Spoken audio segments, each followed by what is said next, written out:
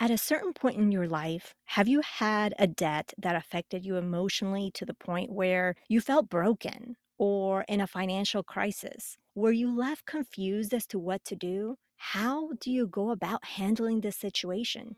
We will break this down and more in this episode. You are listening to Her Dinero Matters, the podcast helping Latinas have increased confidence and control over their finances. My name is Jen Hemphill, and as an accredited financial counselor, my mission is to help you be more confident and simplify your finances so you can save more, get out of debt quicker, and build your wealth. Money is something we all think about, whether we have enough or will we ever have enough. Our beliefs around money can shape our lives for better or worse. And when it is for the worse, we can feel broken or maybe we find ourselves in a financial crisis. This is your host, Jen Hemphill, y gracias por compartir este tiempo conmigo. Our special guest, Nashira Linton, is no stranger to the scenario that I just described. She shares how she handled this challenging time of her life, and today you will see that it is possible to make the change from leading a life full of economic limitations to one where you have control of your money, freeing yourself from the stress caused by a financial crisis. Plus, make sure that you don't miss the simple key question you should ask yourself that will help you make a massive change and one that is better aligned with you. Nashira Linton is a financial therapist and owner of Renewed Wealth Therapy. She has helped families pay off cars, reduce debt, decrease financial stress, and become aware of what their identity and influences are around money. Before we get into today's conversation, don't forget we have a supportive community waiting for you to support you and where you can share your aha moments from today. More on that later, but for now, let's go meet Nashira. Bienvenida, Nashira. I am so thrilled to have you here. I know we've connected in the past, and we also share something in common. We're both accredited financial counselors. We're both Latinas, and you're out there doing some fantastic things. So I'm really excited to dive into this interview and get to know you. Thank you so much for having me. And, hello to all my fellow Latinas out there. Yes, I'm super excited. Well, let's go back in time, Nashira. Maybe it's when you were a little girl, maybe a teenager. Take us back in time where you observed something, had an experience that really has shaped you in terms of how you perceive money and how you see money. Yeah, for a long time, I had a perception of money from, a lack mentality. I think back to when I was 4 years old. I remember sitting outside. It was nighttime, sitting outside with my sister and my mom. And my mom was telling us that we were about to move and we had to prepare. And the reason was we no longer could afford the apartment that we had been in because her and my father were getting a divorce. And so, there was no questions asked. You didn't ask an adult at that time what was going on. You just did what you was told. And so I watched my mom. She came to this country before she had me. I was first born here. And I watched her. She went from working in a factory to working full time at an emergency room as an ER technician. So while we did have to move and, move away from, what I thought was, a little place near our family, near our home, near my school, we end up going to, moving a little bit further away. And I watched my mom, she transitioned, she had the salary coming in. And so from the outside perspective, it looked like she was doing really well. But what people didn't see is that on the back end, she was trying to do a lot more for family back home. She was, getting the phone calls that this person needed that or this person needed to do this. And that me watching and hearing the phone ringing and her showing up and trying to help every time, that really shaped me having a scarcity mentality where I was always thinking, we're going to run out of money. My mother did struggle with her health. And so I didn't know if sometimes she would be able to bounce back. Sometimes she was doing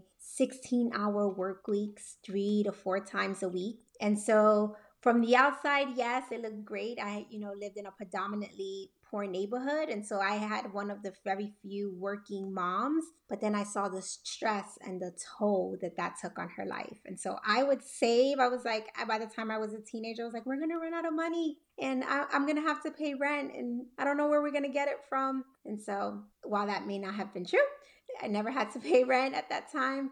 It was just something that it was ingrained in me. Yeah, and 16-hour days, that's a lot for a single parent Yeah. too. I mean, to be able to be a single parent to work that many hours in a day and making sure your family is taken care of. And talk to us a little bit about because your mom came to the States or immigrated to the States. Both of my parents are from Panama. They both came here to have a better life, right? To make more for their family. My dad had that entrepreneur spirit. He wanted to become a fashion designer. My mom she just wanted to do more for her family here. Her sister came first, and so she came next. And so we're from Panama. My sister was born there as well. Okay, so they came here and then she was working. Everything looked like, as you said, from the outside looking in, everything looked good, but it took a toll on her. And typically, what I have found in your case, I think it may be the same with immigrants or people coming to the U.S. They have this sense of responsibility to help family back at home. And was this the case with you as well? Yes, it was. So I watched her, sometimes I would get nervous when the phone would ring, like, what now? But yeah, she had a heart to just give and to give back to them and to make sure that they were okay or certain needs for, her nephews and nieces were taken care of. And so she had a lot of family back home. And so, there was that constant need and that she wanted to help me. I really relate to that, Nashida, just hearing your story because I see the same thing with my family. We came to the States for the same thing, better way of life, making more money. And my parents had the sense of responsibility to help family back in Colombia. And that's what they did. So I completely, really relate to that. And I'm curious to know it took a toll on you. So tell us, or I don't know if taking a toll is the right word, but it impacted you. So tell us how seeing this impacted you.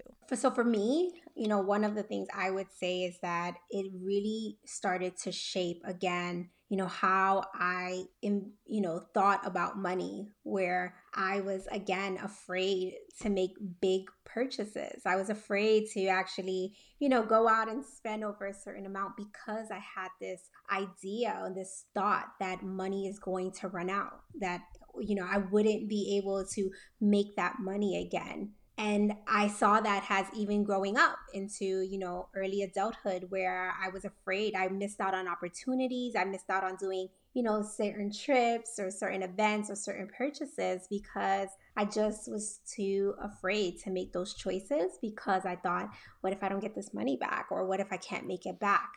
Now, with that being said, I may not have made big purchases, but I did make a lot of little purchases, if you know what I mean, Jen, right? So I Mhm. wasn't spending the big bucks I wasn't buying car or houses or really expensive items. No, but I did make a lot of little ones. And so I did accumulate a certain amount of debt. By my early 20s, I was about $60,000 in debt between school loans because I put myself through college, and I had store credit cards and personal loans. So it all add up. No, I relate to that too because even though with my situation, I was afraid to spend, but there were times where we made some bigger purchases or we traveled and even though didn't necessarily get into more debt, like in our situation, we didn't get into more debt. We were depleting our emergency savings. We were depleting the savings we would put into our retirement. We would be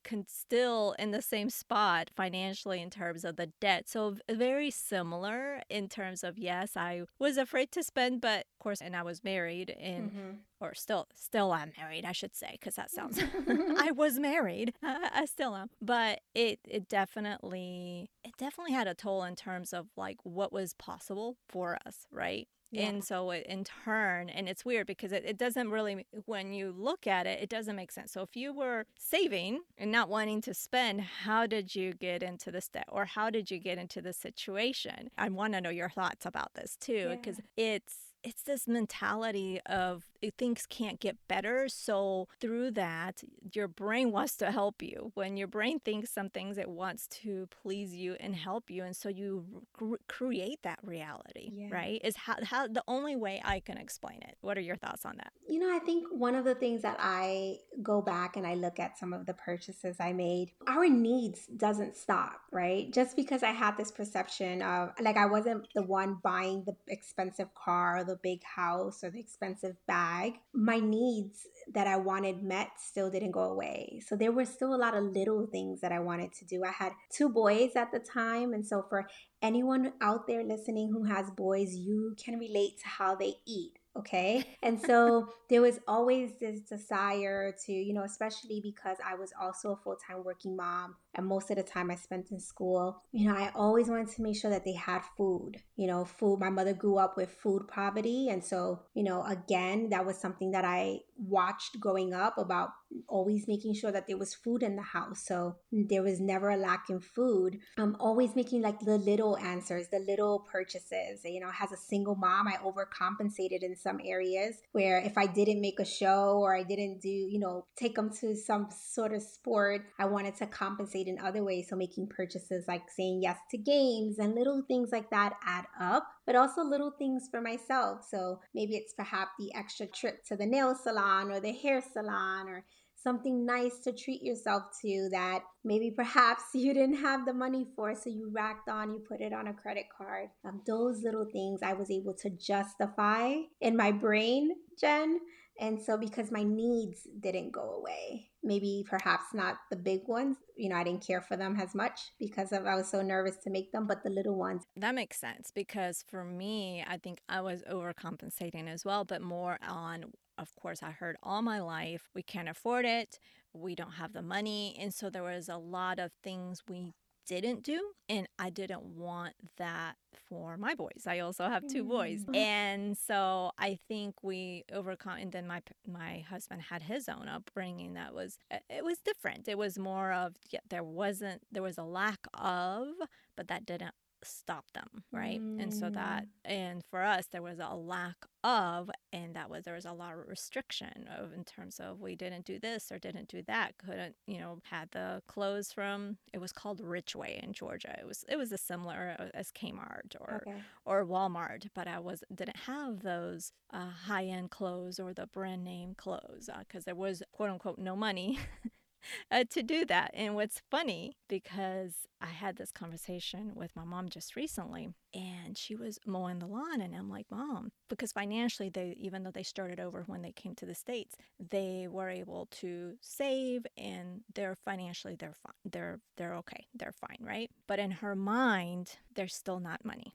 So I asked her, why don't you have someone mow the lawn? What was her answer? We don't have the money. And I'm thinking, you don't have the money, or it's not a priority, or is there fear, or is that still Mm. mentality still exists? Right. So I found Yeah. that very, very interesting. Now, there's something that you mentioned offline to me about brokenness. Yeah. And I want to dive into that, where you realize you felt broken. If you could tell us a little bit about what that means to you and that story, how that came about. I mentioned before that by my early 20s, I, had about $60,000 in debt. And in one of the most, life-changing moments, I walked into a newfound faith in becoming a Christian. And that was when I desired to want to change my financial behaviors. That's where the true desire had came from. And I wanted to also be a giver because by now at this point, every time I saw someone asking for money or for help, I didn't want to because not because I didn't care or love. Before we jump into today's content, keep your ears peeled for a unique reveal I'll be sharing midway through the show. It's something special just for you. Love, but because I just didn't think I could or that I had the ability to. And now I have this newfound faith and I want to do better with my finances. I want to get rid of this financial stress that I have, this paycheck to paycheck cycle. And I decided to go down the track of, I'm going to learn this. And so I tried the books, I tried the workshops, the steps, all of it. And I got help, professional help, paid and free. Nothing helped me. And so I decided I was going to learn this until I can teach it. So that not only would I be learning it selfishly for myself, but also so that I can share it with others. And that's when I found AFCP, where I got my accreditation as a certified financial counselor. And along the way, I learned a lot of great tips and tools. But it wasn't until one day I was taking a webinar where I stumbled upon a webinar about the psychology of money. And that's when it hit me, because I was like, man, this really resonates with me about some of the reasons behind why I'm not doing what I say I want to be doing. So my financial behaviors was not aligning with what I valued or what I believed to be a financial goal for me. And so I actually went back and I joined the certification program at Kansas State University. And that's where I really started to take the classes and understand. And for me, it hit me. For a moment there, my purchases were a reflection of me, right? I was broke, but I was also broken, right? I got to a place in my life where I was overcompensating for the kids. I was disappointed in the way things had turned out. I was a single mom at that point. It wasn't something that I had naturally expected or had planned for myself. And living in New York City at the time, trying to feed these boys, so there was some brokenness that needed to be dealt with. And I started to realize how that was showing up in my financial behaviors. I learned how to separate the two. And in doing that, that's really what helped catapult me, like excel me forward in the financial plans that I started to have for myself.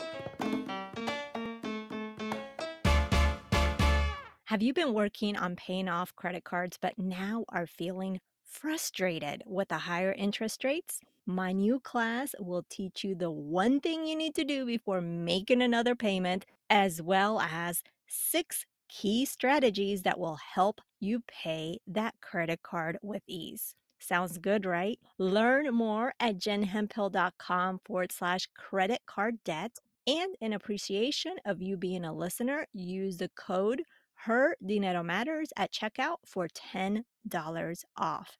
Again, that is jenhemphill.com/credit card debt. And the code again is Her Dinero Matters. The code note is only available for a limited time. See you in class. And so would you say that was that webinar the turning point where things started to change for you? Yes, that webinar was really where, because I did get better with money. I did, through my education, with the AFC background knowledge, I did get better with money, but it still didn't feel better. So the behaviors got better, but I wasn't feeling better about my money. So that relational aspect with money wasn't there yet for me. And so that webinar really was the turning point, because it opened up a curiosity that I never had before. And so it was kind of like coming full circle. Like, yes, this was like that missing part for me. That is fascinating. And did you find yourself paying your debt? You mentioned you had accumulated that debt. Mhm. Did you find yourself paying off your debt off faster once you saw the webinar?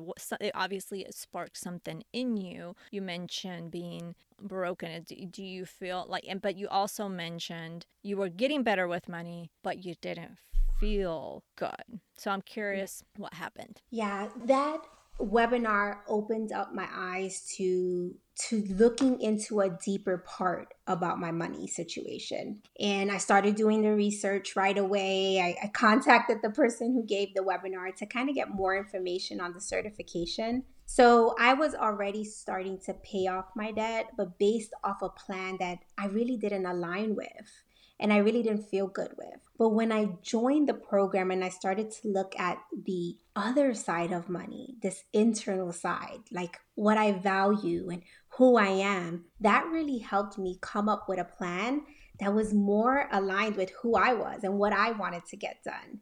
It wasn't just someone else's steps or cookie cutter program. And that for me really hit the mark because it wasn't so much about just getting rid of my debt first. For me, it was about building a really great emergency fund where, if something did happen, this idea of what if I can't work or what if I lose my job, there was a number that I needed to get to. And once I got there, I already had built some habits that helped me really start to tackle the debt like I never had been before. And so the webinar opened up like the closet, it opened up the door, but the actual program and going through the program and doing the exercises and working with other students for myself first was a really big part. And just to address the brokenness, I want to say this. I did eventually end up going to therapy. So, financial therapy is not something that, hey, I'm opening up these traumas and these wounds and talking about these really hard things. Rather, it helped me figure out that there was a root issue and not just like I'm treating the symptoms, I'm treating it with a budget. So, once I did find that root causes and issues that was, triggering me or making me behave in a certain way that I didn't value, that was when I was able to then go seek help. So I did actually go off and work with a therapist on some of the issues and things that I found. And so I didn't wait until I was like done with therapy and healed. I just learned how to separate the two, separate my finances from my brokenness, if that makes sense. Yeah, and I'm curious. So you mentioned you went through therapy. Was it financial therapy or just therapy in general? I'm curious to know.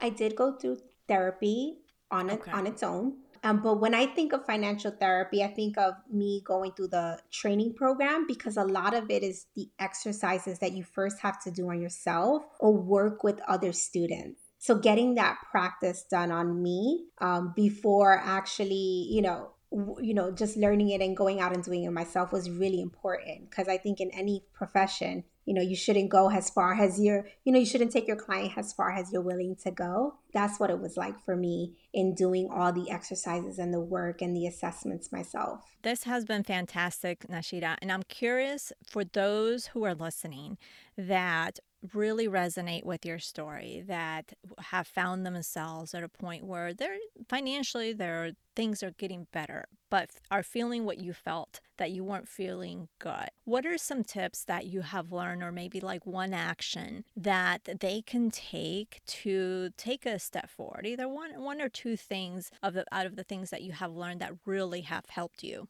Yeah, I think one of the steps. So I don't think maybe perhaps a step, but maybe a question, I would say. Okay. Even before, like if you're going to go work with anyone or you're going to go speak to a financial professional, one of the biggest things I would say is even before you get there is to ask yourself why.